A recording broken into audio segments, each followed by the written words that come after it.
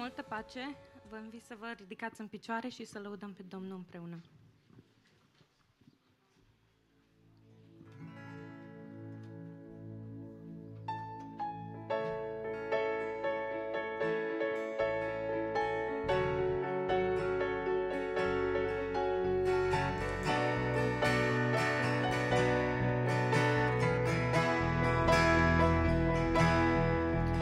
Ai deschis cerul tău, ai lăsat slava ta și ai venit.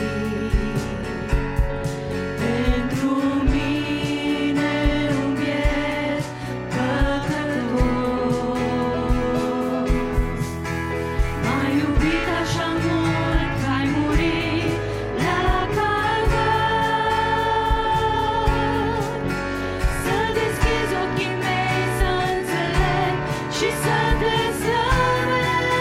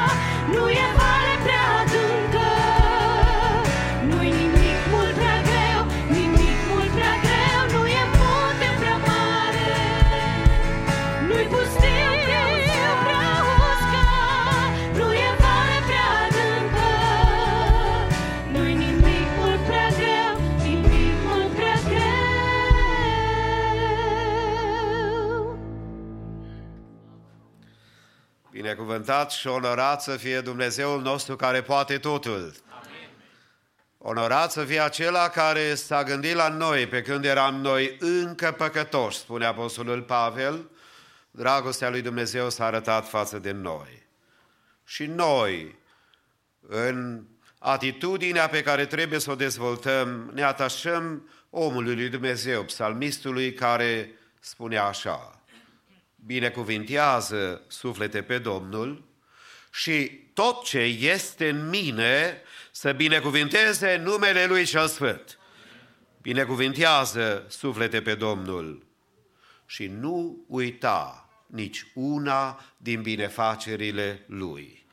El îți iartă toate fărădelegile tale, El îți vindecă toate boalele tale, El îți izbăvește viața din groapă, te încununează cu bunătate și îndurare, El îți satură de bunătăți bătrânețea și te face să întinerești iarăși ca vulturul, lăudat să fie Domnul. Ce ocazie minunată ca să fim din nou la locul de închinare. Și pentru că frumusețea întâlnirii noastre este de remarcat, adică noi, da, ne întâlnim unii cu alții, dar mai presus vrem să ne întâlnim cu Domnul. Și acolo unde Domnul este prezent, putem să-i aducem bucuriile, frustrările, necazurile, problemele noastre, pentru că, așa cum predicam duminica trecută, atunci când ești la închisoare, ca Pavel și Sila, dacă te rogi și cânți, adică lauzi numele lui Dumnezeu, Domnul este acela care poate să-ți dezlege legăturile, poate să deschidă ușile și poate chiar să mântuiască pe cei nemântuiți. Și noi ne rugăm în seara aceasta toate Domnul să le facă. Ne rugăm pentru cei care sunt în probleme speciale. Azi dimineața am fost anunțați de fratele de corp, a fratelui Iosif Ardelean, care a fost diagnosticat cu cancer în Anglia. Ne rugăm ca mâna Domnului să fie peste el și Domnul să-i dea sănătate. Ne rugăm pentru fratele Petrică Huțuțui, pentru soție, vă rog să continuați să vă rugați pentru toți cei care sunt diagnosticați cu tot felul de probleme. Mulțumim lui Dumnezeu că El mai lucrează și azi.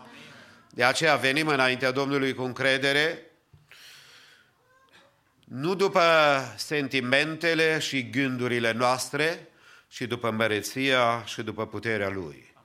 Vom cere din partea lui Dumnezeu ca Duhul Sfânt să se ocupe de inimile noastre după masa aceasta. Ne rugăm pentru cântări, pentru rugăciuni să fie primite, pentru cuvânt să fie sub ungerea Duhului și inimile noastre, ogorul nostru să fie binecuvântat în după masa aceasta. Așa cum stăm cu toți ne rugăm și după ce biserica încheie rugăciunea comună prin fratele Cornel Rusu din San Leandro, vom continua a veni înaintea Domnului prin rugăciune înaintea tronului ceresc. Ne rugăm cu toți în comun. Tatăl nostru,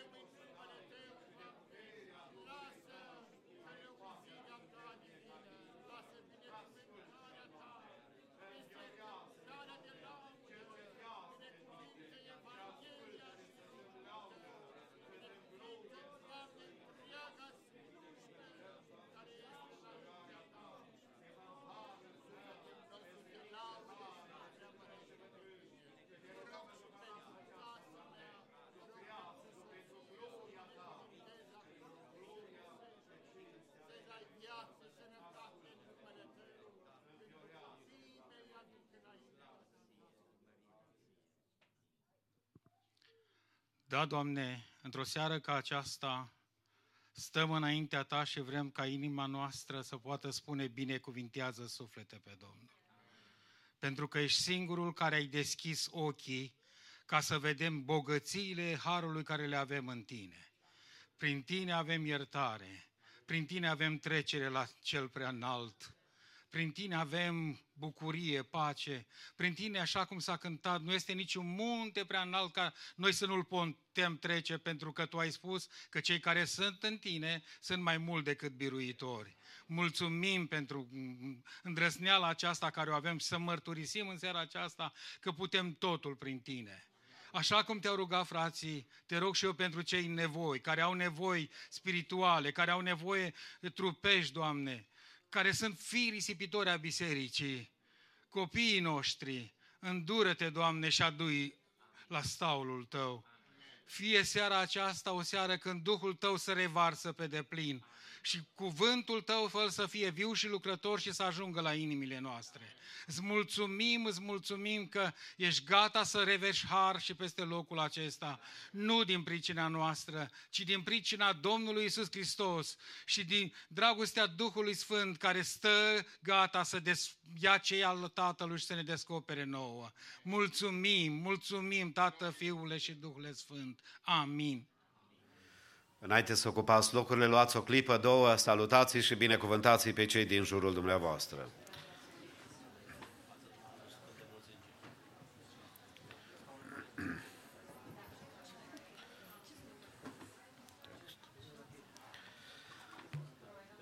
O dupămasă care Domnul ne-a îngăduit-o și ne-a dat-o ca să fim la locul de închinare, dorim din toată inima ca mâna Domnului să fie peste fiecare dintre noi.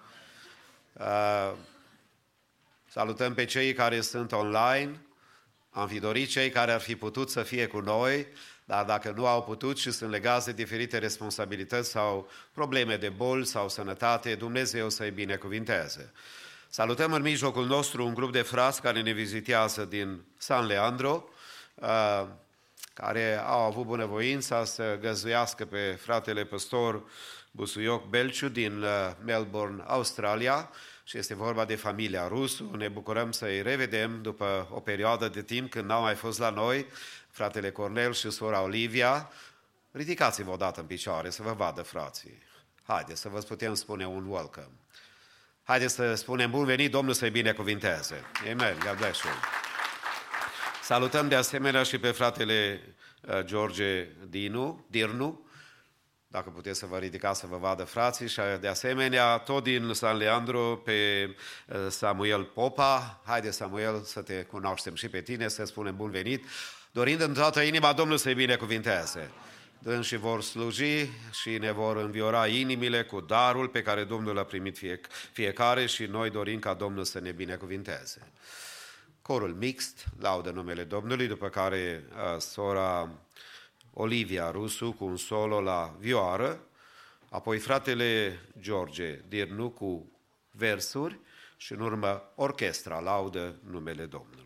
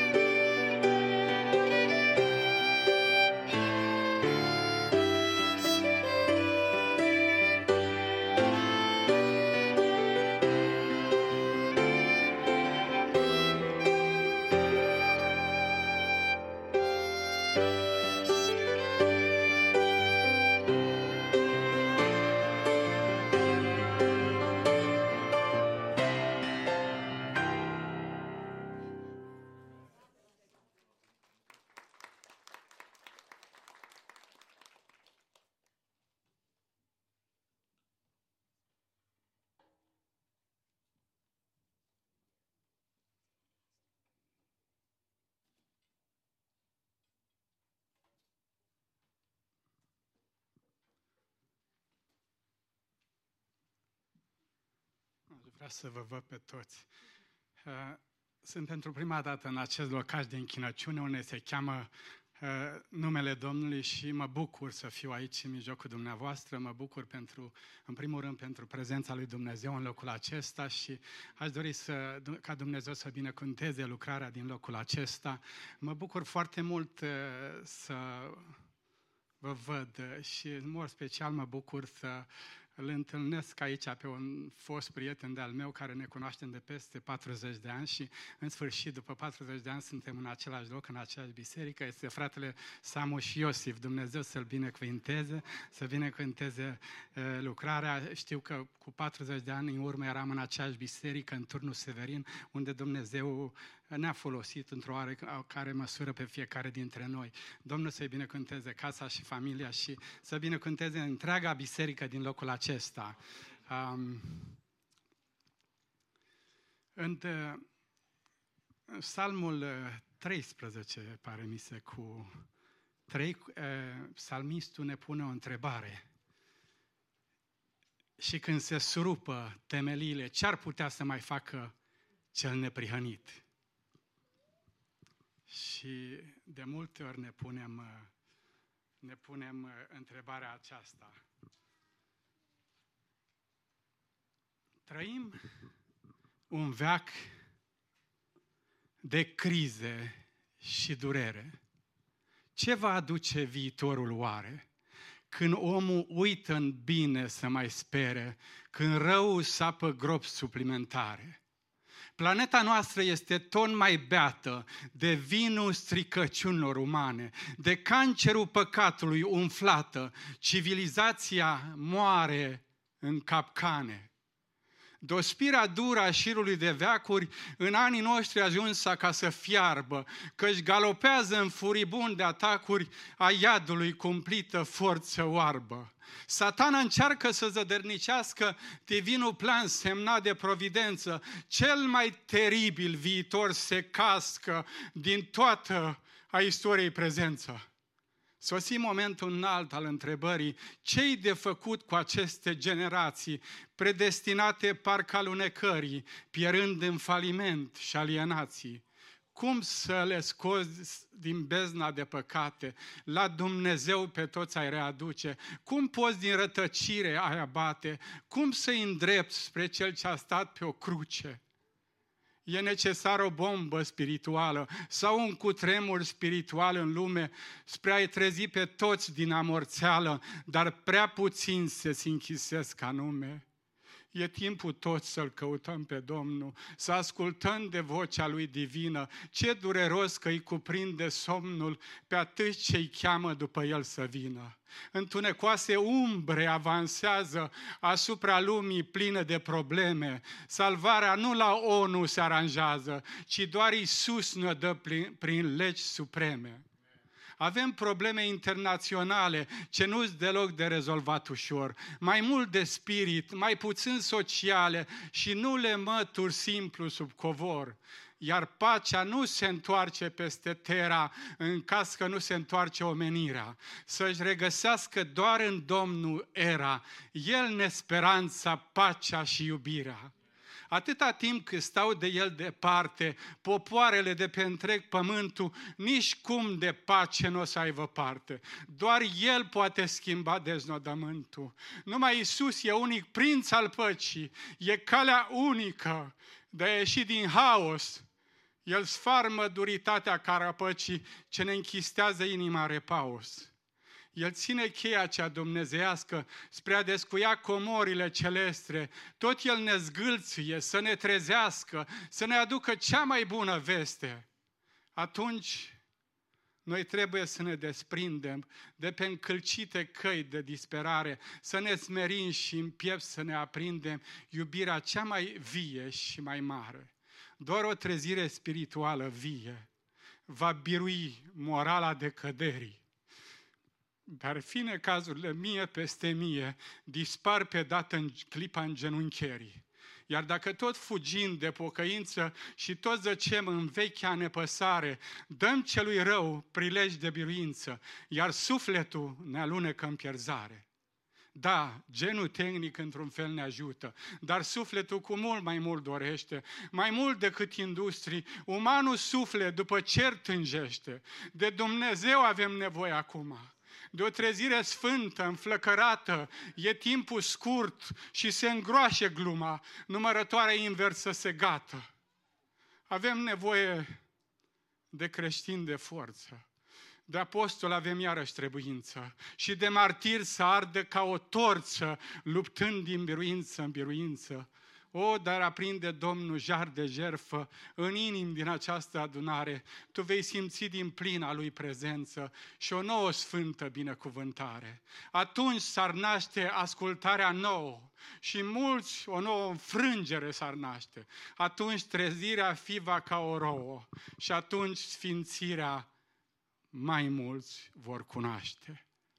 O, Dumnezeul mântuirii noastre, împinge-ne și trage-ne înainte, frământă-ne și fă-ne mândre astre, topește-ne în focul Tău fierbinte. Ne trece Tu prin febra devenirii, aruncă-ne în ger și în foc de pară, călește-ne prin flacăra iubirii, transformă-ne în arma Ta plenară. Ce bucuroși suntem în a Ta mână, că știm că ne prefaci asemenție. Îți mulțumim că voia Ta ne mână și voia Ta în veci de veci să fie. Amin.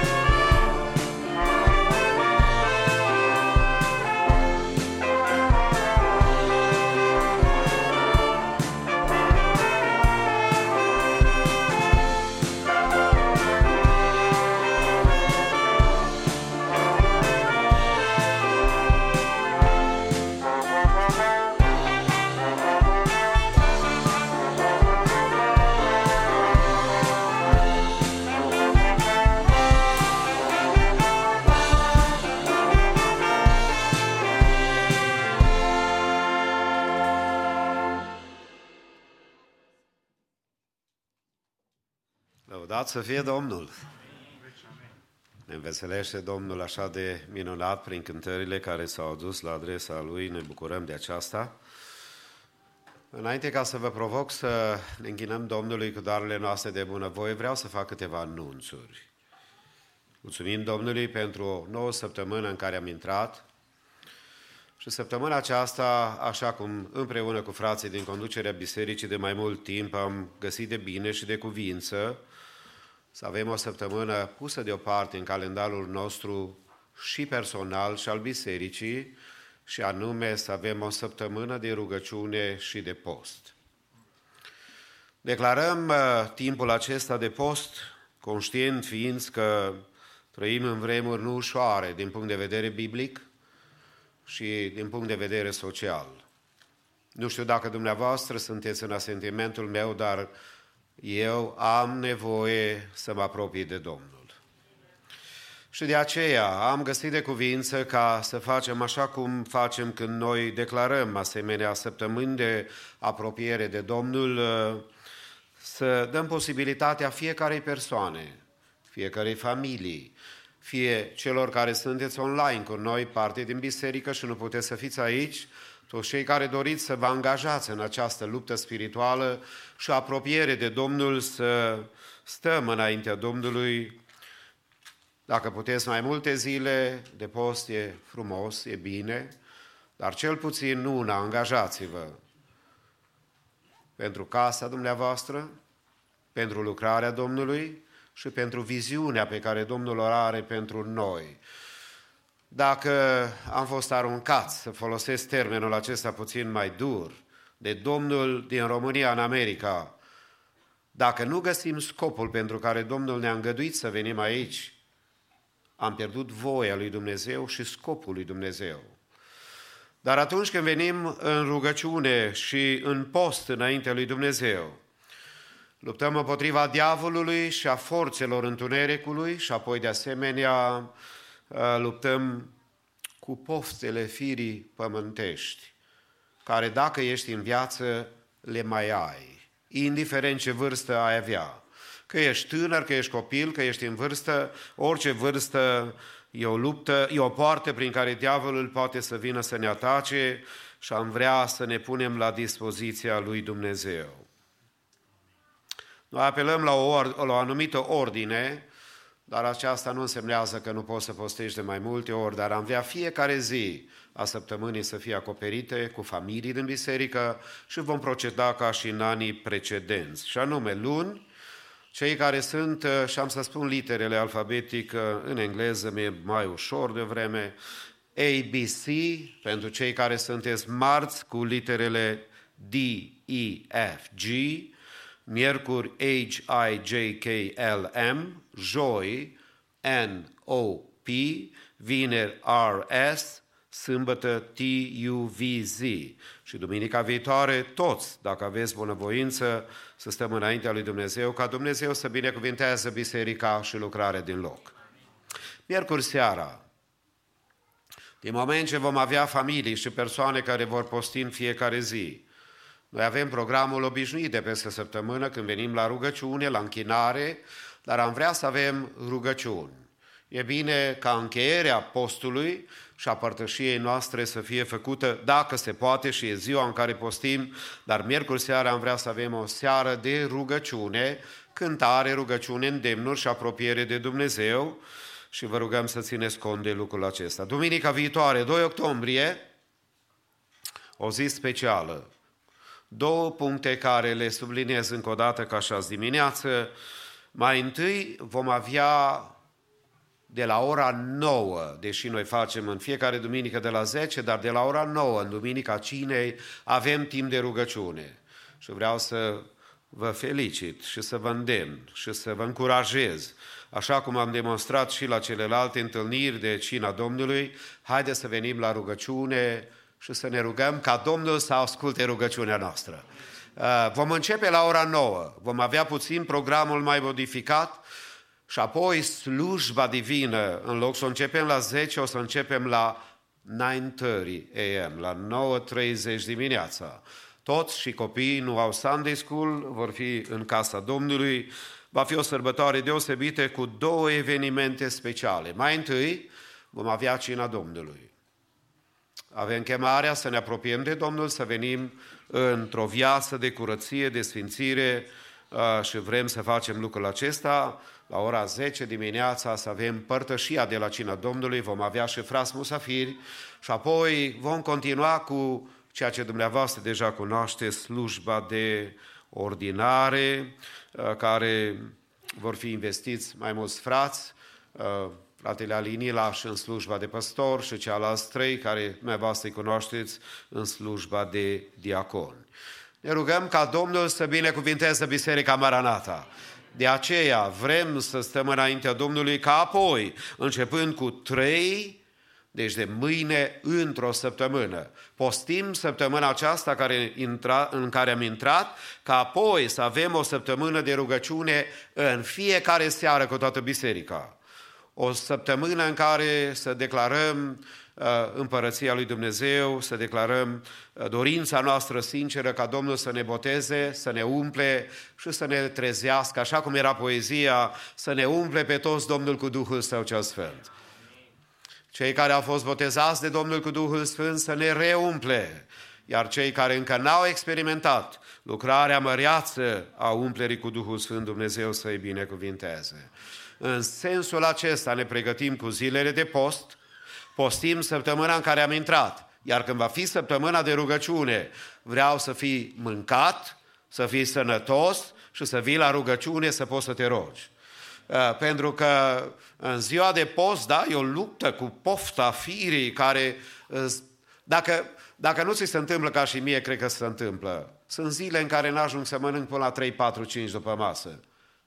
Nu pentru că nu-mi dă voie soția, nu pentru că nu am mâncare. Apar atâtea aglomerații în viață, dar în ziua când postești, diavolul te va ispiti, poftele firii fământești te vor ispiti, dar așa Domnul ne va da biruință. Și mă rog din toată inima să știți că biruința nu e nici la Kremlin, nici la București, nici la Washington.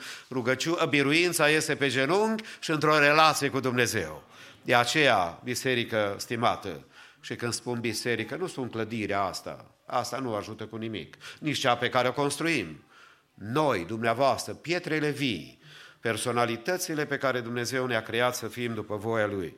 Acum vă îndemn să țineți cont și de 22 octombrie, Benefit Dinner, o sărbătoare a bisericii noastre prin care vrem să facem sponsorizarea pentru noul local. Mulțumesc de bunăvoința și de dragostea și tot ce se vede acolo e mărturia că dumneavoastră aveți gânduri serioase și ne rugăm ca Domnul să ne ajute să finalizăm lucrarea.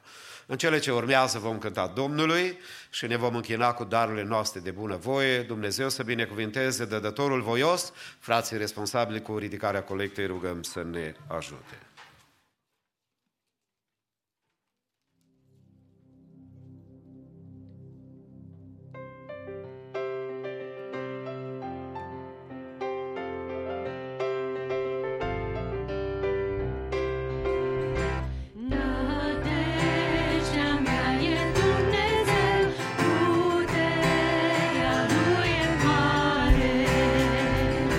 Prin dragostea și harul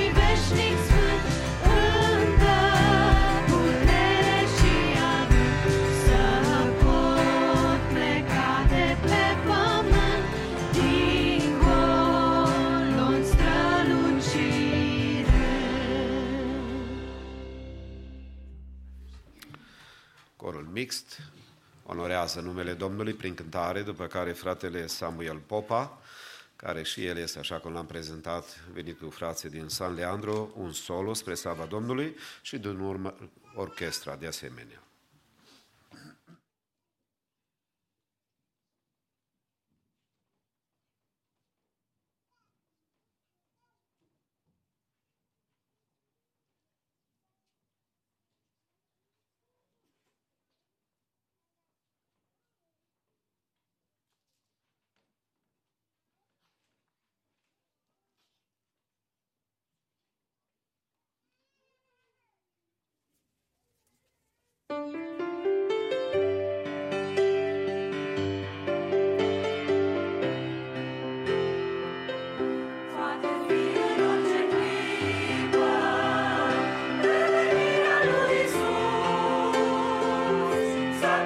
Să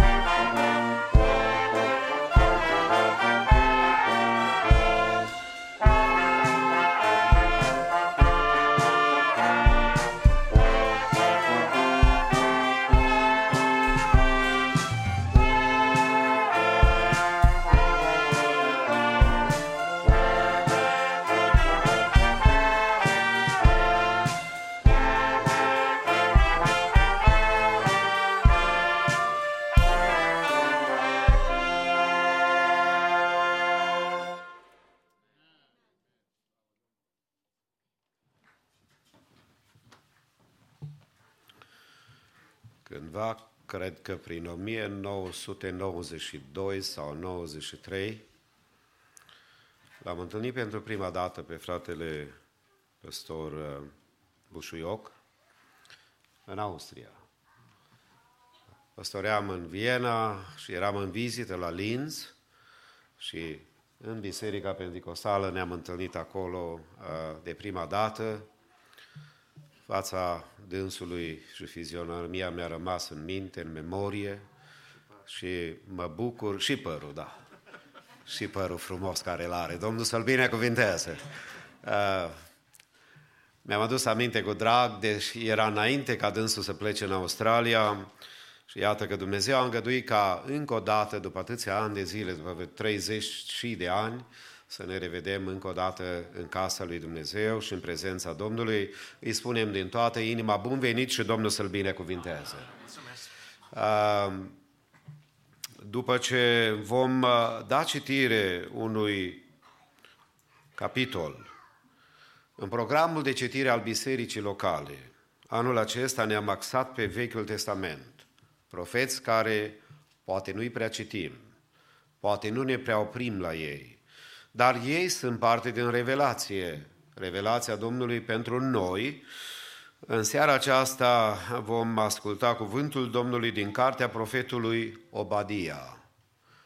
Un singur capitol, fratele Cristian Trata va da citire în limba engleză, noi o să urmărim cu toții, după care ne închinăm Domnului cu grupul de worship și apoi vom asculta cuvântul lui Dumnezeu.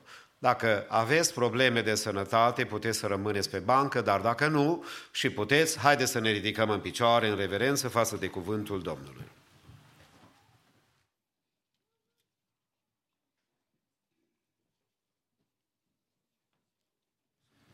Slăvit să fie Domnul!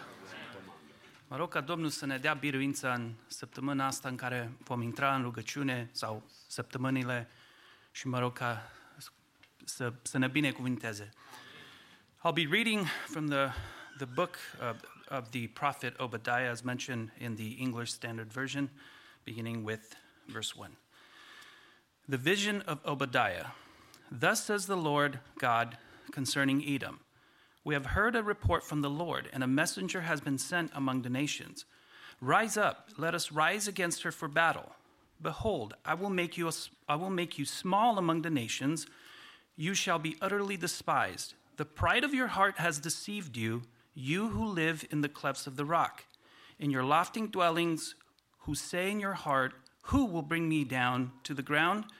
Though you soar aloft like the eagle, though your nest is set among the stars, from there I will bring you down, declares the Lord. If thieves came to you, if plunderers came by night, how have you been destroyed? Would they not steal only enough for themselves? If grape gatherers came to you, would they not leave gleanings? How Esau has been pillaged, his treasures sought out. All your allies have driven you to your border. Those at peace with you have deceived you. They have prevailed against you. Those who eat your bread have set a trap beneath you. You have no understanding. Will I not on that day, declares the Lord, destroy the wise men out of Edom and understanding out of Mount Esau? And your mighty men shall be dismayed, O Teman, so that every man from Mount Esau will be cut off by slaughter. Because of the violence done to your brother Jacob, shame shall cover you, and you shall be cut off forever. On that day that you stood aloof, on the day that strangers carried off his wealth and foreigners entered his gates and cast lots for Jerusalem, you were like one of them. But do not gloat over the day of your brother in the day of his misfortune. Do not rejoice over the people of Judah in their day of ruin. Do not boast in the day of distress. Do not enter the gate of my people. In the day of their calamity, do not gloat over his disaster. In the day of his calamity, do not loot his wealth. In the day of his calamity, do not stand at the crossroads to cut off his fugitives. Do not hand over his survivors in the day of distress. For the day of the Lord is near upon all the nations. As you have done, it shall be done to you. Your deeds shall return on your own head. For as you have drunk on my holy mountain, so all the nations shall drink continually. They shall drink and swallow, and shall be as though they had never been. But in Mount Zion there shall be those who escape, and it shall be holy. And the house of Jacob shall possess their own possessions. The house of Jacob shall be a fire, and the house of Joseph a flame, and the house of Esau stubble. They shall burn them and consume them. And there shall be no survivor for the house of Esau, for the Lord has spoken. Those of Negeb shall possess Mount Esau, and those of Shephelah shall possess the land of the Philistines. They shall possess the land of Ephraim and the land of Samaria, and Benjamin shall possess Gilead. The exiles of this host of the people of Israel shall possess the land of the Canaanites as far as Zarephath, and the exiles of Jerusalem who are in Sepharad shall possess the cities of Negeb. Saviors shall go up to Mount Zion to rule Mount Esau, and the kingdom shall be the Lord's. Amen.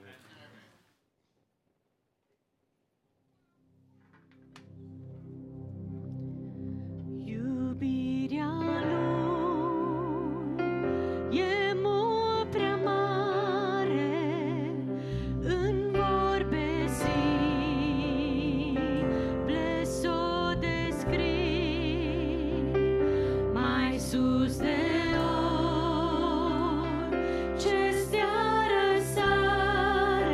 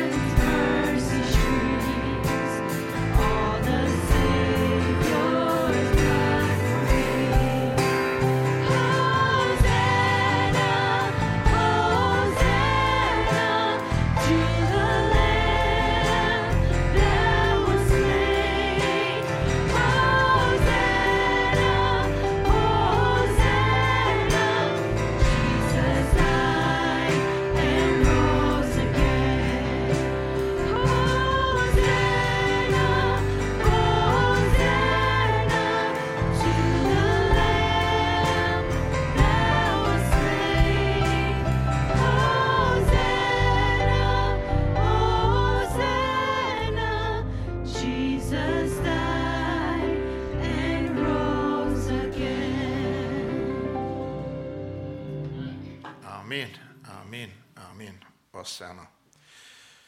Deschidem Sfânta Scriptură să citim cuvântul Domnului din Cartea a doua a Împăraților, capitolul 6, de la versetul 8.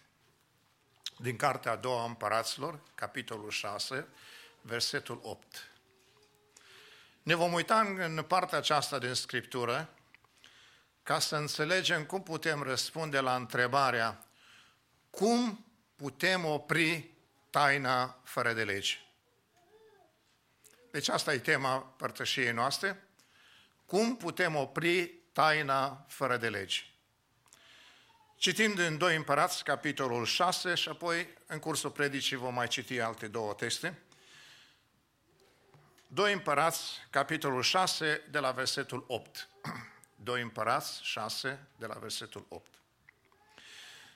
Căci împăratul Siriei era în război cu Israel și într-un sfat pe care l-a ținut cu slujitorii săi a zis: tabăra mea va fi în cutare loc. Dar omul lui Dumnezeu a trimis să spună împăratului lui Israel: ferește-te să treci pe lângă locul acela, căci acolo sunt ascunși sirienii. Și împăratul lui Israel a trimis niște oameni să stea la pând despre locul despre care îl spusese și despre care îl înștiințase omul lui Dumnezeu. Aceasta s-a întâmplat nu odată, nici de două ori, și împăratul Siriei s-a tulburat inima. A chemat pe slujitorii săi și le-a zis: nu voiți să-mi spuneți care din voi este pentru împăratul lui Israel? Unul din slujitorii săi a răspuns: nimeni, împărate, domnul meu. Dar prorocul Elisei, care este în Israel, spune împăratului lui Israel cuvintele pe care le rostește în odaia ta de culcare. Și împăratul a zis: duceți-vă și vedeți unde este, ca să trimeți să-l prindă. A venit și a spus: iată că este la Dotan. A trimis acolo cai, care și o oaste puternică. A ajuns noaptea și au înconjurat cetatea. Slujitorul omului lui Dumnezeu s-a sculat dis de dimineață, a ieșit și iată că o oaste înconjurat cetatea cu cai și care.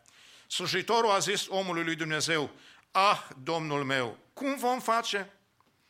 El a răspuns: nu te teme, căci mai mulți sunt cei cu noi decât cei cu ei. Elisei s-a rugat și zis: Doamne, deschide ochii să vadă. Și Domnul a deschis ochii slujitorului, care a văzut muntele plin de cai și de care de foc împrejurul lui Elisei. Și sirienii s-au coborât la Elisei. El a făcut atunci următoarea rugăciune către Domnul: lovește, rogu-te, pe poporul acesta cu orbire.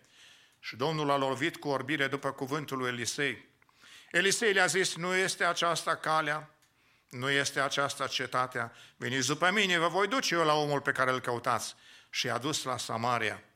Când au intrat în Samaria, Elisei a zis: Doamne, deschide ochii oamenilor acesta să vadă. Și Domnul le-a deschis ochii și au văzut că erau în mijlocul Samariei. Împăratul lui Israel, văzându-i, a zis lui Elisei: să-i măcelăresc, părinte? Să nu-i măcelărești, a răspuns Elisei. Obișnuiești oare să măcelărești pe aceea pe care ei prinși cu sabia și cu arcul tău? Dă-le pâine și apă, ca să mănânce și să bea și apoi să se ducă la stăpânul lor. Împăratul lui Israel le-a dat un prânz mare, ei au mâncat și au băut și apoi le-a dat drumul și au plecat la stăpânul lor. Și oștile sirienilor nu s-au mai întors pe ținutul lui Israel. Amin. Dragii mei, aș vrea înainte să medităm la cuvântul Domnului, să ne rugăm. Spuneam la frații din San Francisco că am făcut un legământ cu Domnul și îmi spus și fraților: nu voi începe, indiferent cât de puțin timp aș avea pentru predică, nu vreau să încep fără rugăciune. O să vă explic după aceea de ce. Aș vrea să stăm înaintea Domnului și să ne rugăm. Cereți ca Duhul lui Dumnezeu să ne cerceteze. Dragilor, fără El suntem nimic. Ba mai mult, putem să aducem o jertfă care să fie un blestem. Haideți să stăm înaintea Domnului și cereți ca Domnul să ne cerceteze.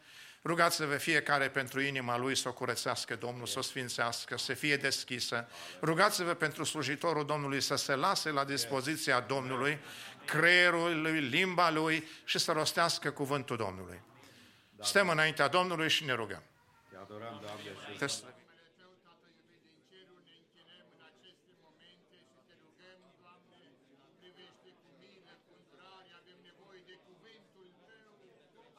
nevoie, Doamne, de Evanghelia care să fie, Doamne Iisuse, rostită prin cuvânt, prin puterea Ta, prin călăuzirea Ta.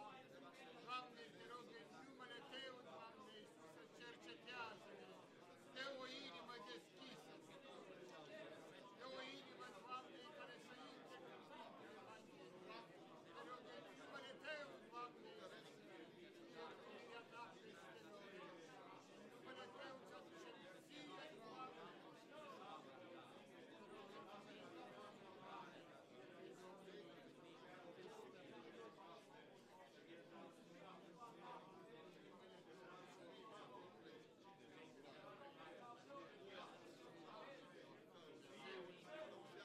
dă-ne putere, Doamne, umple de puterea Ta.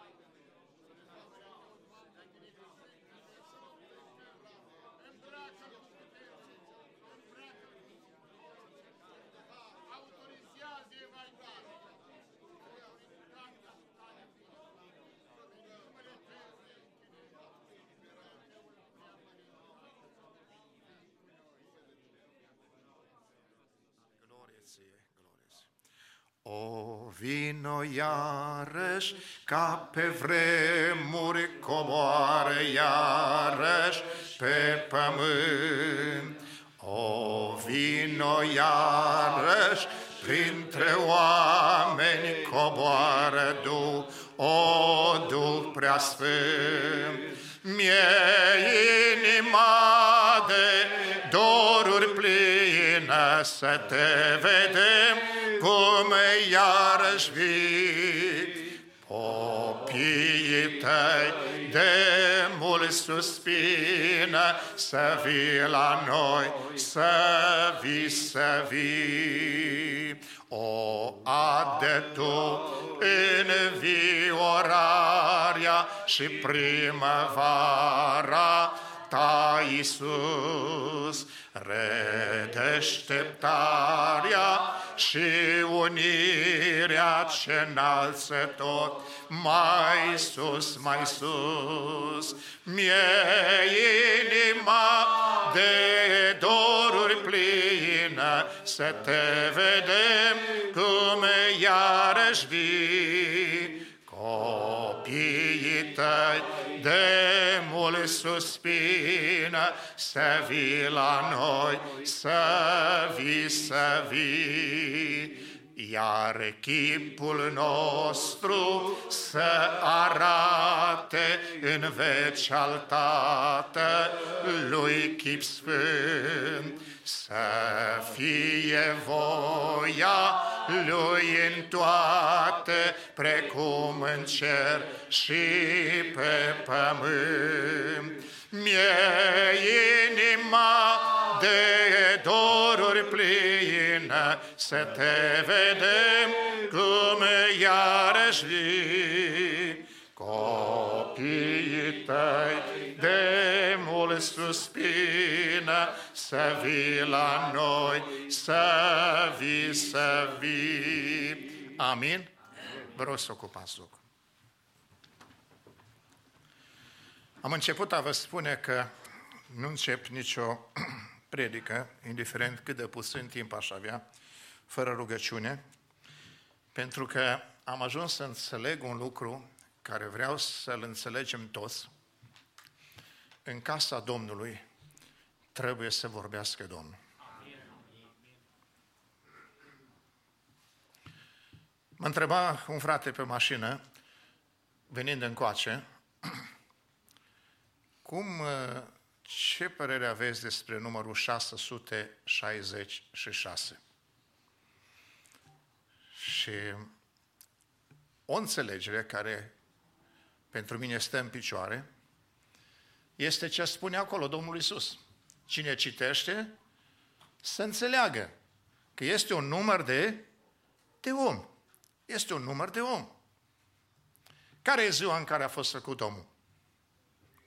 În ziua a 6, da? În ziua a 6. Dacă predica din seara asta vine de la om, din studiile lui, din experiența lui, din ce a învățat el, din nu știu ce, vine din om, este un 6. Dacă predica asta e rostită prin autoritate omenească, prin înțelepciune omenească, prin talent omenesc, este al 2-lea 6. Și dacă predica aceasta caută aplauzele celor care le predici, este al 3-lea 6. Din om, prin om și pentru om. Da? Dar cum zice Pavel că trebuie să fie? Din el, prin el și pentru el. Dragilor, bisericile noastre, iertați-mă de că fac afirmația asta, dar e ceea ce simt trecând prin lume. România, Australia, America, bisericile noastre încep să fie pustiite. Vă observați lucrul acesta? Încep să fie pustiite. Și ce le pustiește? 6, 6, 6. Domnul Iisus spune, când veți vedea urăciunea pustirii, unde? În locul sfânt. Când veți vedea urăciunea pustirii în locul sfânt, atunci fiți foarte atenți. Și vreau, așa mă îndeamnă Domnul să tragă acest semnal de alarmă. În adunările noastre, Duhul Sfânt trebuie să predice, Duhul Sfânt trebuie să cânte în cor sau în orchestră sau în solo sau orice. Duhul Sfânt trebuie să predice. Duhul Sfânt trebuie să facă lucrarea. Și tot ce se face în adunare trebuie să fie spre zidire. Și cel ce zidește biserica este Duhul Sfânt. Zice, cu ajutorul Duhului Sfânt se înmulțea biserica din Fapte 9:31, cu ajutorul Duhului Sfânt. Deci, dragii mei, puneți accent pe lucrul acesta. Stăruiți asupra acestui lucru. Primiți salutări sfinte de la frații voștri din Australia. Fratele Teofil Ciortuz, pastorul bisericii noastre, un om deosebit care Dumnezeu ne l-a dăruit de când eu m-am pensionat. Am spus la frații din San Francisco că în ultimii 12 ani care am stat în țară, am fost în conducerea de vârf a Uniunii, am fost vicepreședintele cultului baptist și a fost 2 ani înainte de Revoluție și 10 după Revoluție. În timpul acesta m-am ocupat cu cea mai grea problemă din cult, cu Comisia de Disciplină. Și alergam toată țara la toate necazurile și problemele care depășeau biserica locală sau depășeau comunitatea respectivă, trebuia să meargă Uniunea. Grele probleme, grele și mai ales că le aveam cu păstorii. Păstorii care le-a venit vremea de pensionare și nu se pensionau, biserica ar fi adus un păstor proaspăt, nou, așa, dacă el credea că numai el știe să conducă, numai el poate face, nu puteai nici să-l arunci așa peste bord, că o muncit o viață, o lucrat o viață. Du-te și lămurește-l, frate, lasă locul altul mai tânăr și, mă rog, foarte greu. Atunci am luat o hotărâre. Când mie îmi va ajunge vremea de pensionat, nu trebuie să-mi spună nimeni, singur o să spun eu mă pensionez. Și așa am făcut. Când am avut 65 de ani, de am spus la fratele că să uite și la părul meu, nu mai ca la cel de la Linz. Atunci era altă culoare. Când am ajuns la 65 de ani, am spus, cu 2 ani înainte, am spus bisericii, pregătiți-vă că eu la vârsta de pensionare din Australia, eu mă pensionez. Nu mă pensionez de la slujire. De slujire slujesc tot atât de mult ca și înainte, poate mai mult. Dar mă pensionez de la salar ca să puteți să aduceți altul, unul mai tânăr. Și m-am pensionat, am adus fratele Teofil Ciortuz, un om deosebit, un om al lui Dumnezeu, care iubește pe Domnul, iubește pe frați și face o lucrare frumoasă. Și Domnul să fie slăvit. Dânsul m-a rugat, du salutările noastre când te duci în biserici. Și salutul nostru de anul acesta, că el așa are un obicei bun și mă bucur de asta, din predica care predică prima dată în anul respectiv, de acolo e salutul. Și anul acesta a predicat din Roman 12:2. Și ăsta e salutul nostru. Să nu vă mai potriviți chipului veacului acestuia, ci să vă prefaceți prin înnoirea minții voastre, ca să puteți deosebi bine voia lui Dumnezeu cea bună, plăcută și desăvârșită. Și asta ne silim noi acolo și când am trecut de jumătatea anului, am întrebat pe fraților, este vreo schimbare? A trecut jumătate de an de când tot repetăm la fiecare serviciu, repetăm salutul. S-a schimbat ceva în mintea noastră. Pentru că, dragilor, fac o altă afirmație care am făcut-o prin multe biserici și cred că e foarte importantă. Eu cred că versetul care cuprinde toată învățătura Bibliei este versetul din Matei 5 cu 48. Matei 5 cu 48. Știți ce spune versetul acesta? Voi fiți, dar desăvârșiți, după cum și Tatăl vostru cel ceresc este desăvârșit. Aici e mănunchiată toată învățătura Bibliei. Cu asta a început Biblia, să facem om după chipul și asemănarea noastră. Cu asta începe Biblia. Și toată Biblia se ocupă tocmai de asta, să ne ducă Domnul, prin toată lucrarea Duhului Sfânt, să ne transforme după chipul Domnului Iisus. Fiți, dar desăvârșiți, după cum și Tatăl vostru cel ceresc este desăvârșit. Și, dragilor, să căutăm lucrul acesta. Să știți că niciunul care nu se lasă desăvârșit nu va ajunge să moștenească împărăția lui Dumnezeu. Să nu se înșele cineva că se poate și altfel. Noi trebuie să purtăm chipul Domnului Iisus Hristos. Cine nu poartă chipul Domnului Iisus Hristos, poartă chipul celuilalt. Se spune că în ziua judecății va despărți pe unii de alții cum desparte păstorul oile de capre. Dar cum va fi așa de ușor să-i desparți unii de alții? Știți cum? Fiecare va purta chipul celui pe care l-a slujit. Dacă porți chipul Domnului Iisus Hristos, vei fi la dreapta. Dar pentru asta trebuie să te lași transformat după chipul Domnului Iisus. Trebuie să lași schimbat. Și totdeauna schimbarea începe aici, în minte. De aceea zice că semnul e pe frunte și pe mâna dreaptă. Și dacă vreți să știți ce semn are fiecare, uitați-vă cum gândește. Uitați-vă la fruntea lui, uitați-vă cum gândește omul și îți dai seama ce semn are pe frunte. Domnul l-a mustrat pe Petru și a spus, înapoi a mea, Satanul. De ce? Expuneți voi cu voce tare. Gândurile tale nu sunt gândurile lui Dumnezeu. Sunt gânduri de ale oamenilor. Dură expresia Domnului Iisus, nu? Înapoi a mea, Satanul. Da, dar asta e gândirea diavolului. Și Domnul vrea să avem gândire cristică. Domnul vrea să avem gândire cristică, să gândim cum gândește Domnul Iisus. Pentru asta trebuie să ne lăsăm să ne se schimbe mintea. Pocăința în limba greacă e metanoia. Asta însemnează schimbarea minții. Deci asta, să schimbi mintea. Nu după chipul veacului. Și să te asemeni cu chipul veacului. Îmi pare rău că bisericile noastre se transformă tot mai mult după chipul veacului. Ceva de la teatru, ceva de la film, ceva de dincolo, ceva de dincolo, ceva de dincolo și în loc să ne schimbăm după chipul Domnului Iisus, ne schimbăm după chipul veacului. Vegheați la asta și Doamne ajută-ne la aceasta. În seara aceasta, dragii mei, îmi mulțumesc fratelui Moise că a deschis posibilitatea asta să fiu cu voi în această seară aici.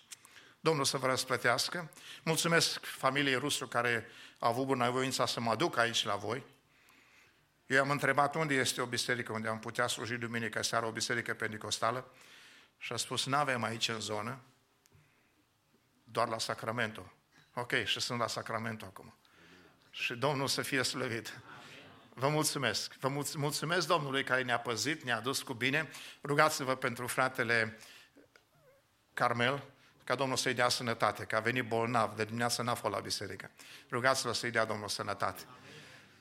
Și, dragilor, în seara aceasta, așa am avut îndemnul să împărtășim împreună cum putem opri taina fără de legii. Și asta de ce? Pentru că în 2 Tesaloniceni, capitolul 2, de la versetul 7, și vă rog să proiectați textul acesta, 2 Tesaloniceni, capitolul 2 Tesaloniceni 2, versetul 7. Taina fără de legii așa început să lucreze. Trebuie numai ca cel ce o oprește acum să fie luat din drumul ei. Și atunci se va arăta cel nelegiuit pe care Domnul Iisus îl va nimici cu suflarea gurii sale și îl va prăpădi cu arătarea venirii sale. Arătarea lui se va face prin puterea satanei cu tot felul de minuni, de semne și puteri mincinoase și cu toate amăgirile nelegiuirii, pentru cei ce sunt pe calea pierzării, pentru că n-au primit dragostea adevărului ca să fie mântuiți. Din pricina aceasta, fiți atenți, e înfiorător să citești numai. Dumnezeu le trimite o lucrare de rătăcire ca să creadă o minciună. Pentru ca cei ce n-au crezut adevărul și au găsit plăcere în nelegiuire să fie osândiți. Noi, însă, frați iubiți de Domnul, trebuie să mulțumim totdeauna lui Dumnezeu pentru voi, că de la început Dumnezeu v-a ales pentru mântuire, în sfințirea Duhului și în credința adevărului. Dați-mi voie să fac o paranteză aici la care nu mă gândeam, dar așa trebuie să o fac. Eu nu cred în predestinație. Deci eu nu cred în predestinație, nu cred că pe unii Dumnezeu i-a sortit la mânie și pe alții Dumnezeu i-a sortit la fericire veșnică. Eu cred că este o predestinație, dar în ce privește slujirea. Și capitolul 9, 10 și 11 din Romani, unde s-ar părea că încurajează predestinația, se referă la slujire. Acolo Dumnezeu a ales pe Israel, avea un plan cu Israel, pentru că prin Israel trebuia să vină Domnul Iisus Hristos. Și poporul ăsta e un popor ales pentru slujire. Dar nici pe Israel nu-l mântuiește Domnul pentru că e israelit. Trebuie să știți. Și uitați-vă bine, uitați-vă ce se întâmplă. E adevărat, e un popor care a fost ales de Domnul, în mod deosebit, prin el a venit Domnul Iisus, dar a mai fost vreun popor pedepsit ca și Israelul în toată istoria? Înțelegeți? Deci Dumnezeu nu-i părtinitor, dragilor. Este o predestinare pentru slujire. Nu oricine poate fi un solist, nu oricine poate fi un predicator, nu oricine poate fi un nu știu ce altă lucrare. Este câte o chemare specială la care Dumnezeu te-a chemat. Acolo da, poate fi o predestinare. Dar la mântuire, Dumnezeu spune, Sfântul Apostol Pavel, același om care se pare că vorbește despre predestinare în capitolul 9, 10 și 11 din Romani, același om spune, harul lui Dumnezeu, care aduce mântuire pentru toți oamenii, a fost arătat. Și ne învață să o rupem cu păgânătatea. Se pare că versete care alimentează predestinarea ar fi în Ioan capitolul 6. Ioan capitolul 6. Citiți, eu vă citesc numai două versete ca să vedeți adevărul acesta. Din versetul 44 și 45. Dacă puteți proiecta, ar fi foarte bine. Ioan 6, 44. Nimeni nu poate veni la mine dacă nu-l atrage Tatăl care m-a trimis. Și eu îl voi învia în ziua de apoi. Predestinare, nu? Aici cei care susțin predestinarea să țin de versetul ăsta. Nimeni nu poate veni la mine dacă nu-l atrage Tatăl care m-a trimis. Și eu îl voi învia în ziua de apoi. Dar versetul următor nu-l citesc. Ia uitați-vă la versetul următor ce spune. În proroci este scris, citiți voi cu mine cu voce tare, toți vor fi învățați de Dumnezeu. Dacă-i toți, sunt toți. Fără excepție. Toți vor fi. Dar, așa că oricine a ascultat pe Tatăl, a primit învățătura, vine la mine. Ăsta e tot secretul. N-ajunge nimeni la Domnul Iisus decât acela pe care îl dă Tata, dar Tata mai întâi îl învață. Dacă el primește, dacă el crede, ajunge la Domnul Iisus, că Domnul Iisus este Mântuitorul. Înțelegeți? Deci eu nu cred în predestinare. Eu cred că există o carte scrisă înainte de întemeierea lumii, cu numele celor care vor moșteni viața veșnică, dar e scrisă pe baza tot științei lui Dumnezeu. De 2 ori este repetat lucrul acesta în Noul Testament, poate de mai multe, dar 2 mi-aduc eu aminte. Unul este Romani 8 cu 29, unde spune, pe aceea care i-a cunoscut mai dinainte. I-a și chemat, i-a și așa mai departe. Pe care i-a cunoscut mai dinainte. 1 Petru, capitolul 1, spune că scrisoarea aceea e pentru cei aleși și versetul următor spune, după știința mai dinaintea lui Dumnezeu. Deci la Dumnezeu nu există trecut, prezent și viitor. La Dumnezeu totul e gol și descoperit. El vede în același timp trecutul, prezentul și viitorul. Noi nu putem pricepe lucrul ăsta. Dar El e Dumnezeu. Și așa că Dumnezeu știe că eu în seara asta sunt aici dinainte de întemeierea lumii. Înțelegeți? Știe cine va primi cuvântul în seara asta și cine nu-l va primi înainte de întemeierea lumii. Dumnezeu îți știe viața în care tu o trăiești înainte de întemeierea lumii. Pe baza a ceea ce Dumnezeu știa că se va întâmpla cu tine, a scris cartea vieții. Asta e ceea ce eu înțeleg despre predestinație. Și vă rog, aveți grijă în privința asta, că se seamănă o învățătură acum care nenorocește biserici. Nenorocește biserici că dacă Dumnezeu te-a chemat, ești chemat. Dacă nu ești tu vinovat. Dumnezeu nu te-a ales. Nu, dragilor. Nu. Dumnezeu a rânduit mântuirea noastră pentru toți oamenii prin Domnul Iisus Hristos, fără excepție. Dar numai cine, Domnul Iisus spune, duceți-vă în toată lumea, predicați Evanghelia la orice făptură, cine va crede și se va boteza, va fi mântuit. Simplu. Simplu. Dar foarte adevărat și Doamne ajută-ne la aceasta. Ei, dragilor, taina fără de legi. Taina fără de legi despre care am spus, zice Sfântul Apostol Pavel, aș început să lucrez. Sunt 2000 de ani de atunci. De când taina fără de lege aș început să lucrez. Există o Sfântă Trinitate. Tatăl, Fiul și Duhul Sfânt. Dar există și o Trinitate demonică. Trinitatea aceasta demonică este diavolul, Satana, Anticristul și prorocul mincinos. Deci fiecare persoană din Sfânta Trinitate are un corespondent în demonica Trinitate. Tatăl dincolo este diavolul, Fiul Domnului Iisus Hristos este Anticristul dincolo și prorocul mincinos, Duhul Sfânt, are dincolo corespondentul prorocul mincinos. La ora aceasta suntem în perioada acestui proroc mincinos, care își face lucrarea pregătind calea lui Anticrist. Și a fost de pe vremea Sfântului Apostol, Sfântul Ioan, și se spune, au apărut mulți anticriști. Deja s-au arătat mulți anticriști. Era lucrarea acestui proroc mincinos, care e taina fără de legi. E ceva ce nu poți înțelege, dar e taină. Și taina asta duce pe mulți oameni la perzare. Taina fără de lege aș început să lucrez. Și lucrează. Cum putem noi să oprim taina fără de lege? Că Sfântul Apostol Petru, în epistola sa, spune în capitolul 5, fiți treji și vegheați, pentru că potrivnicul vostru, diavolul, dă târcoale ca un leu care răcnește și caută pe cine să înghită. Deci taina asta fără de lege lucrează. Cum putem să o oprim noi? Cum putem să o oprim? E foarte periculos, dragilor, ce spune cuvântul Domnului, care l-am citit din Tesaloniceni. Că în vremurile din urmă va fi ceva care e foarte înspăimântător. Hai să vă mai citesc o dată. Din această pricină, Dumnezeu le trimite o lucrare de rătăcire să creadă o minciună. Pentru că cei ce n-au crezut adevărul și-au găsit plăcere în nelegiuire să fie osândiți. Ascultați și înfiorați-vă.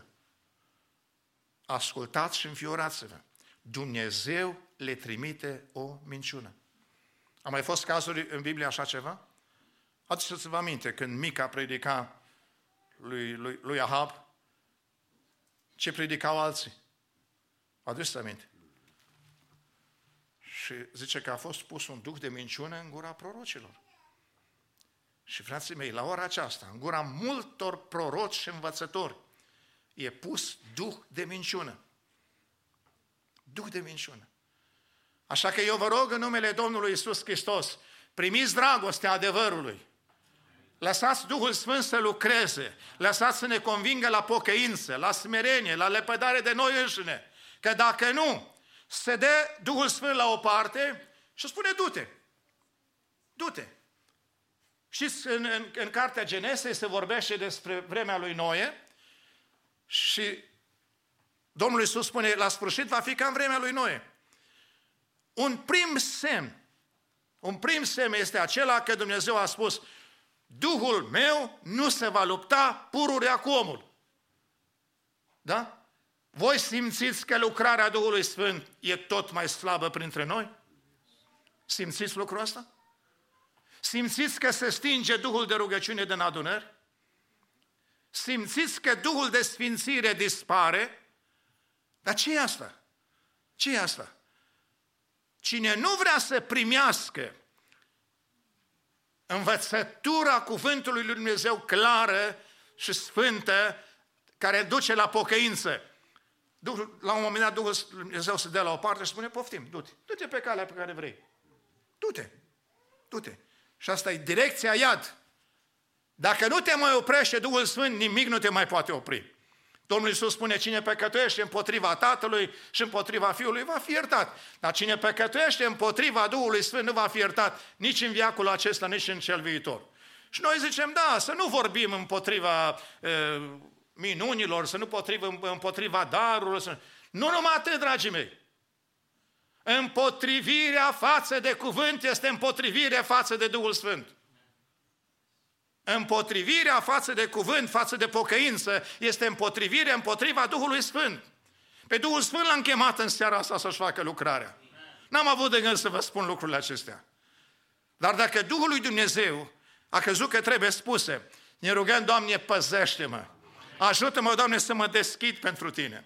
Ajută-mă, Doamne, indiferent ce-mi ceri, dar ajută-mă să mă pocăiesc de tot ceea ce nu m-am pocăit până acum.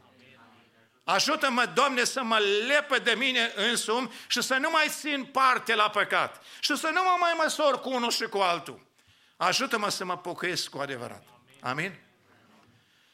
Am luat ca exemplu pentru lupta asta spirituală istoria care am citit-o din Vechiul Testament. Cum a luptat Elisei cu dușmanul? Să știți că avem atâta învățătură în textul acesta. Cum a luptat Elisei cu dușmanul?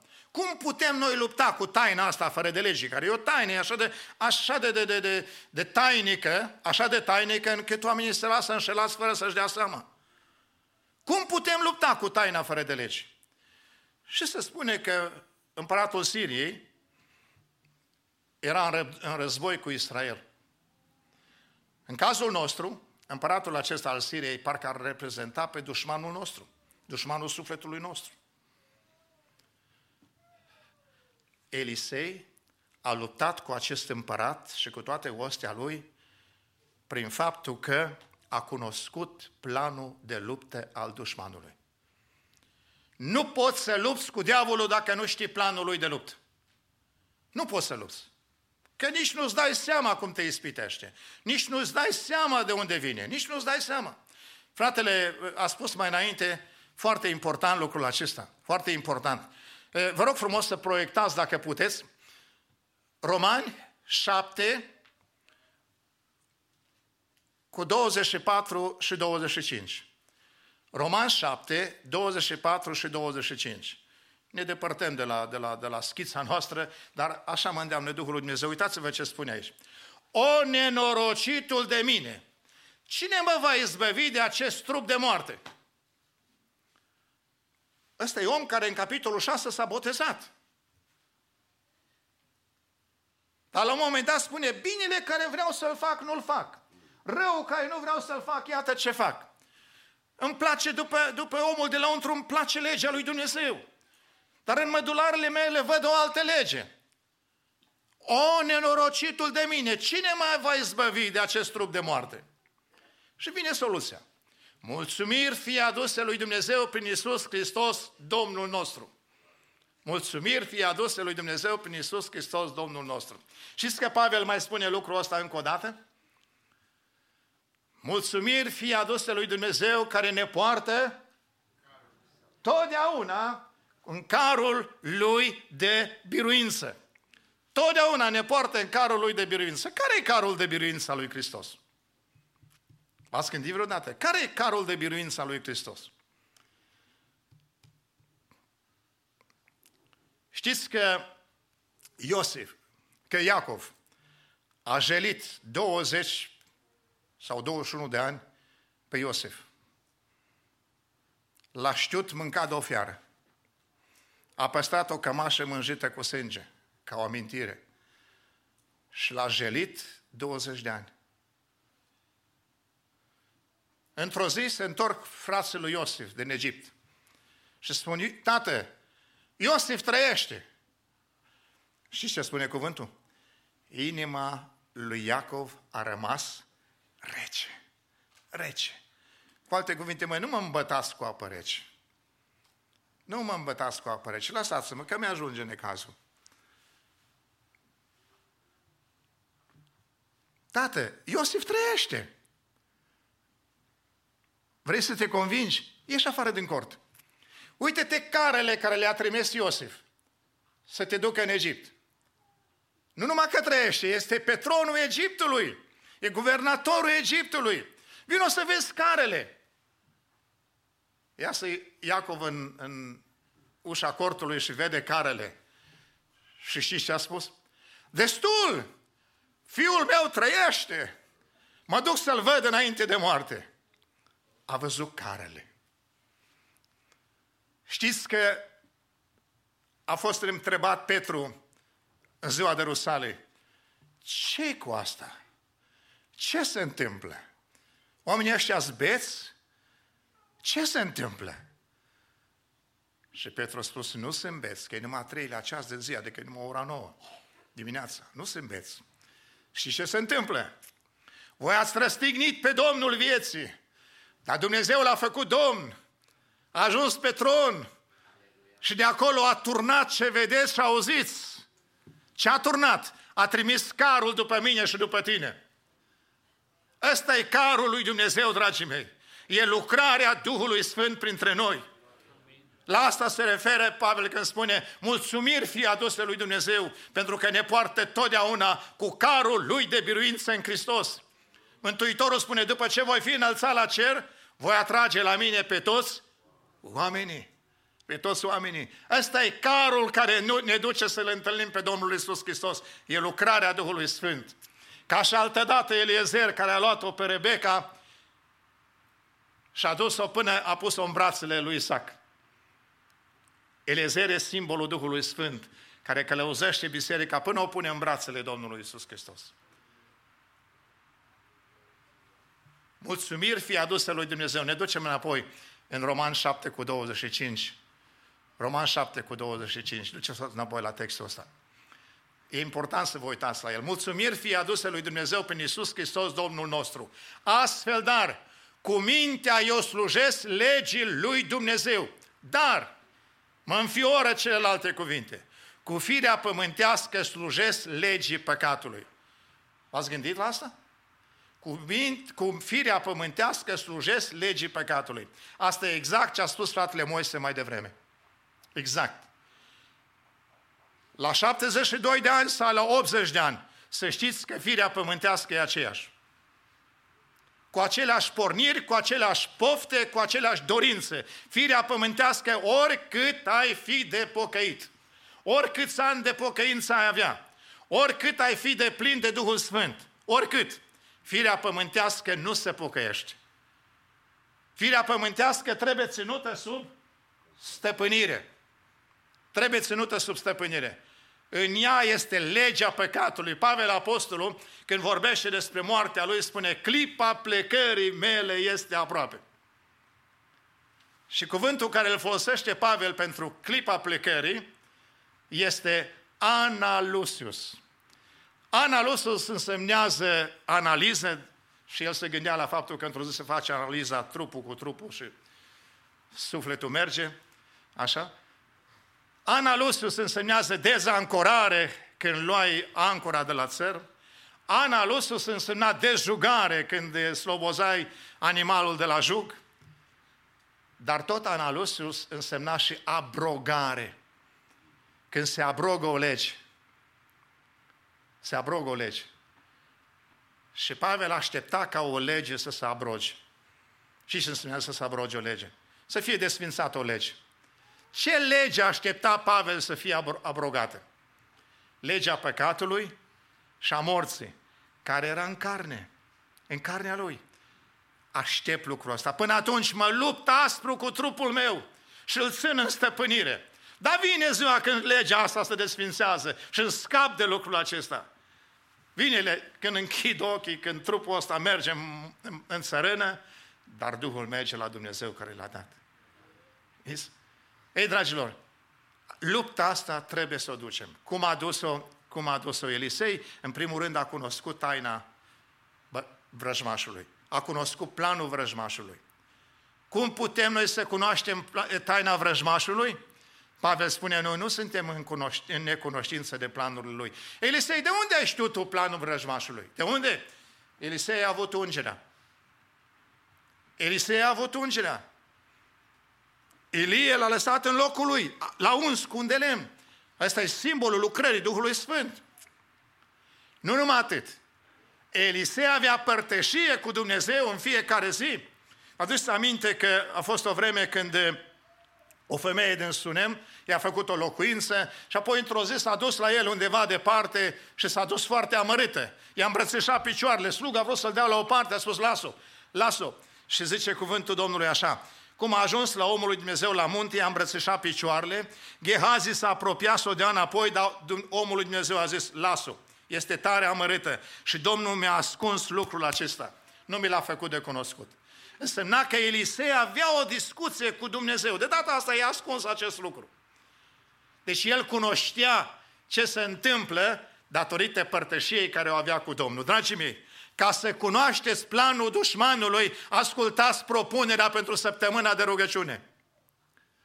Toți cei care se roagă se umplu cu Duhul Sfânt.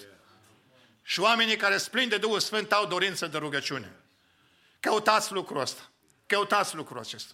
Căutăm să fim plini de Duhul lui Dumnezeu. Mă bucur de asemenea inițiative. Să știți, biserica care se roagă va rămâne în picioare. Biserica care nu se roagă va fi îngenunchiată de cel rău, de taina fără de legii. Țineți la lucrul acesta. Apoi, m-am lungit cu altele, așa cu timpul s-a dus. Dar observați, Elisei luptă cu dușmanul cunoscând taina.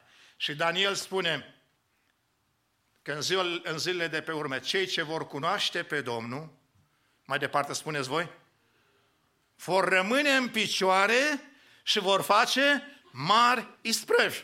Deci o părtășie cu Domnul este foarte importantă. Al doilea lucru, Elisei, nu numai că el cunoaște, dar se păzește. El nu s-a dus în loc unde știa că sunt sirieni. Dacă a știut că sunt acolo, el nu s-a dus. Și copiii lui Dumnezeu fug departe de tot ce-i păcat. Feriți-vă de orice vi se pare rău. Feriți-vă de orice se pare rău, spune cuvântul lui Dumnezeu. Nu te juca. E taină. E taina fără de legii. Fugi de păcat cât de departe. Nu te va judeca Dumnezeu niciodată că ai fost prea îngust. Dar te va judeca Dumnezeu dacă îți permiți prea multe. Înțelegeți? Că ai fost prea îngust și că ai fost prea strict cu tine și așa, nu te va judeca Dumnezeu.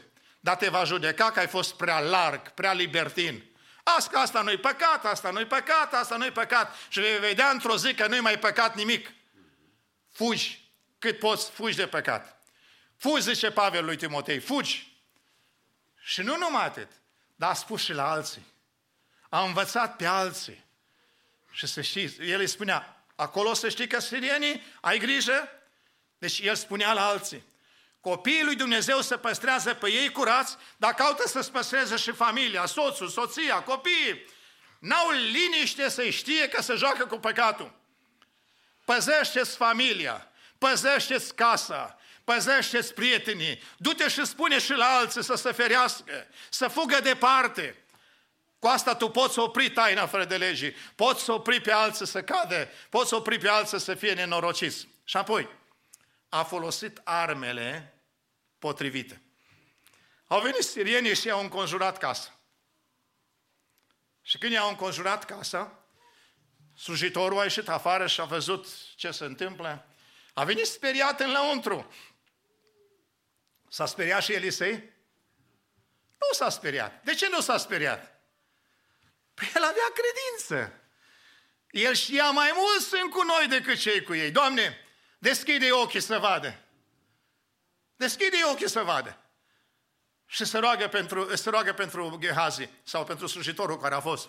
Și ăsta iese afară și spune, mai mulți cu noi decât împotriva noastră, da? Când au venit așa? Când au venit? Ei erau acolo. Îngerul Domnului tăbărăște în jurul celor ce se tem de el. Erau acolo. Numai că omul ăsta nu i-a văzut, dar Domnul spune, deschide ochii să vadă. Erau acolo. Credința. E vremea când trebuie să trăim prin credință, dragii mei. În vremea de pe urmă trebuie să trăim prin credință. Cel neprihănit va trăi prin credința lui.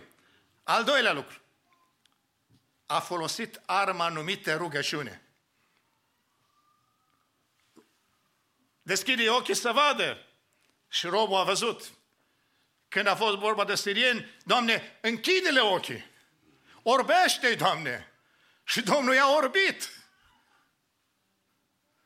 Acum unii ar putea spune, vezi că Elisei a spus o minciună?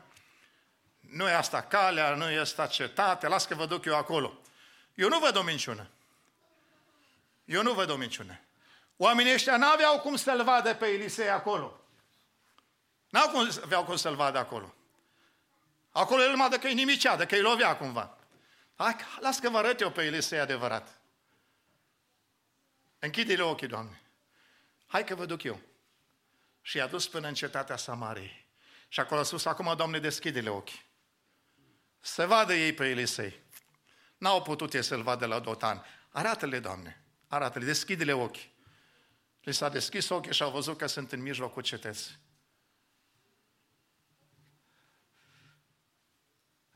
Rugăciune, rugăciune, rugăciune. Dragii mei, puneți preț pe asta. Eu țin foarte mult la bisericile pentecostale pentru că pun preț pe rugăciune. Nu slăbiți în asta. Nu slăbiți în asta. Rugăciunea ține în picioare pe un om. Rugăciunea, părtășia lui cu Dumnezeu. Țineți la lucrul acesta. Și zic, mă bucur de asemenea inițiative de o săptămână de post și rugăciune. Luați-o în serios, dragii mei. Luați-o în serios. Nu da voia întâmplării, Dumnezeu mi-a pus pe inimă să spun lucrul acesta. În concordanță cu... N-am știut că aveți așa planuri. Dar eu aveam pregătit înainte să vă spun asta. Pentru că Dumnezeu știa. Puneți preț pe rugăciune. Oamenii care se roagă rămân în picioare. Oamenii care se roagă se umplu cu Duhul lui Dumnezeu.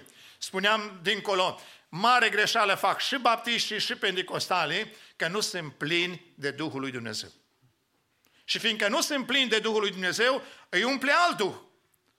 Citiți Luca, capitolul 11, care e cel mai puternic text despre Duhul Sfânt.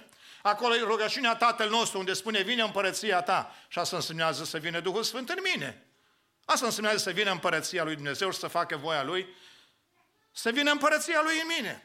Este pilda cu prietenul de la miezul nopții cu stăruința, despre care Domnul Iisus Hristos insistă și spune, va da Duhul Sfânt celor ce îl cer. Este întâmplarea aceea cu omul care a fost vindecat, îndrăcitul mut. Și spune, eu scot dracii cu degetul lui Dumnezeu. Deci avem putere numai în măsura în care suntem plini de Duhul lui Dumnezeu. Și vine apoi ilustrația cu casa goală. Omul ăla a fost pocăit. A găsit casa, cum? Curată, măturată și împodobită. Dar goală. Și baptiștii spun, am primit Duhul Sfânt când am crezut, frații pentecostali spun, am primit Duhul Sfânt când am fost botezat cu Duhul Sfânt, dar după aceea, iertați-mă că spun lucrul ăsta, este neglijată umplerea cu Duhul Sfânt. Și vine cel rău înapoi și când vede că inima nu-i stăpânită de Duhul Sfânt, așa las că vine înapoi. Dar nu mai vine singur. Vine cu alte 7 duhuri. Și starea de pe urmă, cum e? Mai rea decât cea de-întâi. Dar de ce? Pentru că dacă omul a fost curvar, nu mai vine cu curvia. Dacă omul a fost bețiv și știe ce norocire a fost în casa lui, nu mai vine cu asta. Vreau să vă citesc câteva, dar ele nu sunt numai 7, pot fi 77. Ascultați. Orice amărăciune, ăsta e un drac. Țineți minte, e un drac, un duh necurat. Orice iuțime, e alt drac. Orice mânie, e alt drac. Orice strigare, alt drac. Orice clevetire, alt drac. Orice fel de răutate, alt drac. Ar trebui să mai punem mânie, asta mândrie, ar trebui să punem lăcomie, iubire de bani. Am găsit 7. Nu 7, 77. De care pocăiții nu fug. Și asta e greutatea. Asta e răutatea. Că omul nu se mai pocăiește. Potrivit textului din Apocalipsa, și sunt bogat, m-am îmbogățit și nu duc lipsă de nimic. Dar 7 draci îl stăpânesc. Mă duceam să dau cina la o bătrână în Caransebeș, când eram păstor acolo. Dacă trece în 5 minute. Mă duceam să dau cina la o bătrână în Caransebeș și când era pe vremea, înainte de Revoluție. Am bătut la ușă și mi-a apărut un polițist în față. Poftiți, poftiți! Zic, am venit să dau cina la mama, dumneavoastră era soacra lui. Da, poftiți, vă rog. M-am dus acolo, dar și domnul Busuioc, vreau să vă întreb ceva. Ce le dați la oamenii ăștia când vin acolo la adunare? Că soacra mea când vine acasă e turbată. Nu poate nimeni să mai vorbească cu ea. Ce le dați acolo la adunare? Mai zice. Înțelegeți? Oameni buni, să nu ne jucăm. Omul care nu-i plin de Duhul Sfânt va fi plin de alte lucruri. Plin de alte lucruri. Și v-am spus, nu de alea așa care le scuipă lumea, dar de alea care nimeni nu fuge de ele, dar-s draci. Îți dragi cu care vei merge în iad. Luați în serios, vă rog, lucrul acesta și haideți să ne rugăm Domnului să ne ajute să folosim armele care trebuie. Credința, rugăciunea și mai avea Elisei o armă. Vă rog, puneți-o în aplicație. Folosiți-o. Să răsplătești răul cu bine. Oamenii ăștia au venit să le facă rău. Putea Elisei numai un cuvânt să zică. Și era rău, da? Stai măcelăresc, părinte? Nu-i măcelărie.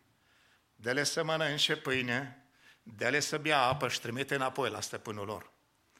Și-a încins un ospăț, și-au mâncat, și-au băut, s-au dus acasă, zice românul, cu coada între picioare, ca și câinele la care fuge. S-au dus acasă și n-au mai revenit. De ce? Au răsplătit răul cu bine. Dragii mei, prin harul lui Dumnezeu, predic Evanghelia de la 15 ani. Am fost păstor până în 2015, dar și de atunci lucrez în continuu și acum. Dar am găsit că arma asta e foarte puternică. Pe mine m-a ajutat grozav. Și am făcut o patimă din asta. Când cineva îmi face un rău, să-i fac un bine. Încercați să vedeți. E o armă extraordinară. Când cineva se poartă urât cu tine, caută să-i faci un bine. Caută să-i faci un bine. Dincolo am cântat o cântare. Îmi dați voie să cânt și aici aceeași cântare? Pe piatra aspra vieții să lași o dâră fină, din aurul virtuții, din sfânta lui lumină. Eu sunt chemat, tu ești chemat, să fim creștini cu adevărat. Eu sunt chemat, tu ești chemat, să fim creștini cu adevărat. Veți găsi cântarea pe internet, dar modificate. Refrenul spune: tu ești chemat să fii creștin cu adevărat. Dar nu, realitatea nu e asta. Eu sunt chemat, tu ești chemat să fim creștini cu adevărat. Busuioc e nume de floare. Știți? Și dacă aveți busuioc acasă, încercați să faceți ce vă spun acum. Luați și frecați-l în mâini așa. Și să vedeți ce se întâmplă. Că strofa următoare spune: în mâna ce-ți zdrobește a vieții tale floare. Să-i lași parfumul dulce ca dar de înviorare. Eu sunt chemat, tu ești chemat să fim creștini cu adevărat. Eu sunt chemat, tu ești chemat să fim creștini cu adevărat. Iar celui ce-ți aruncă a clevetirii piatră, dă-i pâinea rugăciunii și-a dragostei ce iartă. Eu sunt chemat, tu ești chemat să fim creștini cu adevărat. Eu sunt chemat, tu ești chemat să fim creștini cu adevărat. Căci numai când cu bine răspunzi la rău în toate, viața ta oriunde să biruiască poate. Eu sunt chemat, tu ești chemat să fim creștini cu adevărat. Eu sunt chemat, tu ești chemat să fim creștini cu adevărat. Atunci duci mântuirea cu adevărat prin lume și atunci tu porți cu cinste al Domnului sfânt nume. Eu sunt chemat, tu ești chemat să fim creștini cu adevărat. Eu sunt chemat, tu ești chemat să fim creștini cu adevărat. Și Doamne ajută-ne! Așa, dragilor, putem să biruim taina fără de lege. Și Doamne ajută-ne! Aș vrea să avem un timp de rugăciune. Stăm înaintea Domnului și Domnul îți spune de ce trebuie să te pocăiești. Fiecare să se uite în viața lui. Și dacă cumva prezența și autoritatea Duhului Sfânt a fost înlocuită de alte duhuri, în seara asta mustră-l și spune: înapoi a mea, Satanul!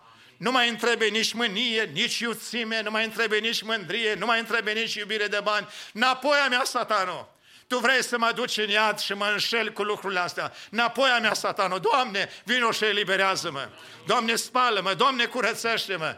Și ajută-mă să trăiesc în curățenie și în plinătatea Duhului Tău. Doamne, vie împărăția Ta și facă-se voia Ta, precum în cer, așa și pe pământ. Stăm înaintea Domnului și ne rugăm. Tată Ceresc.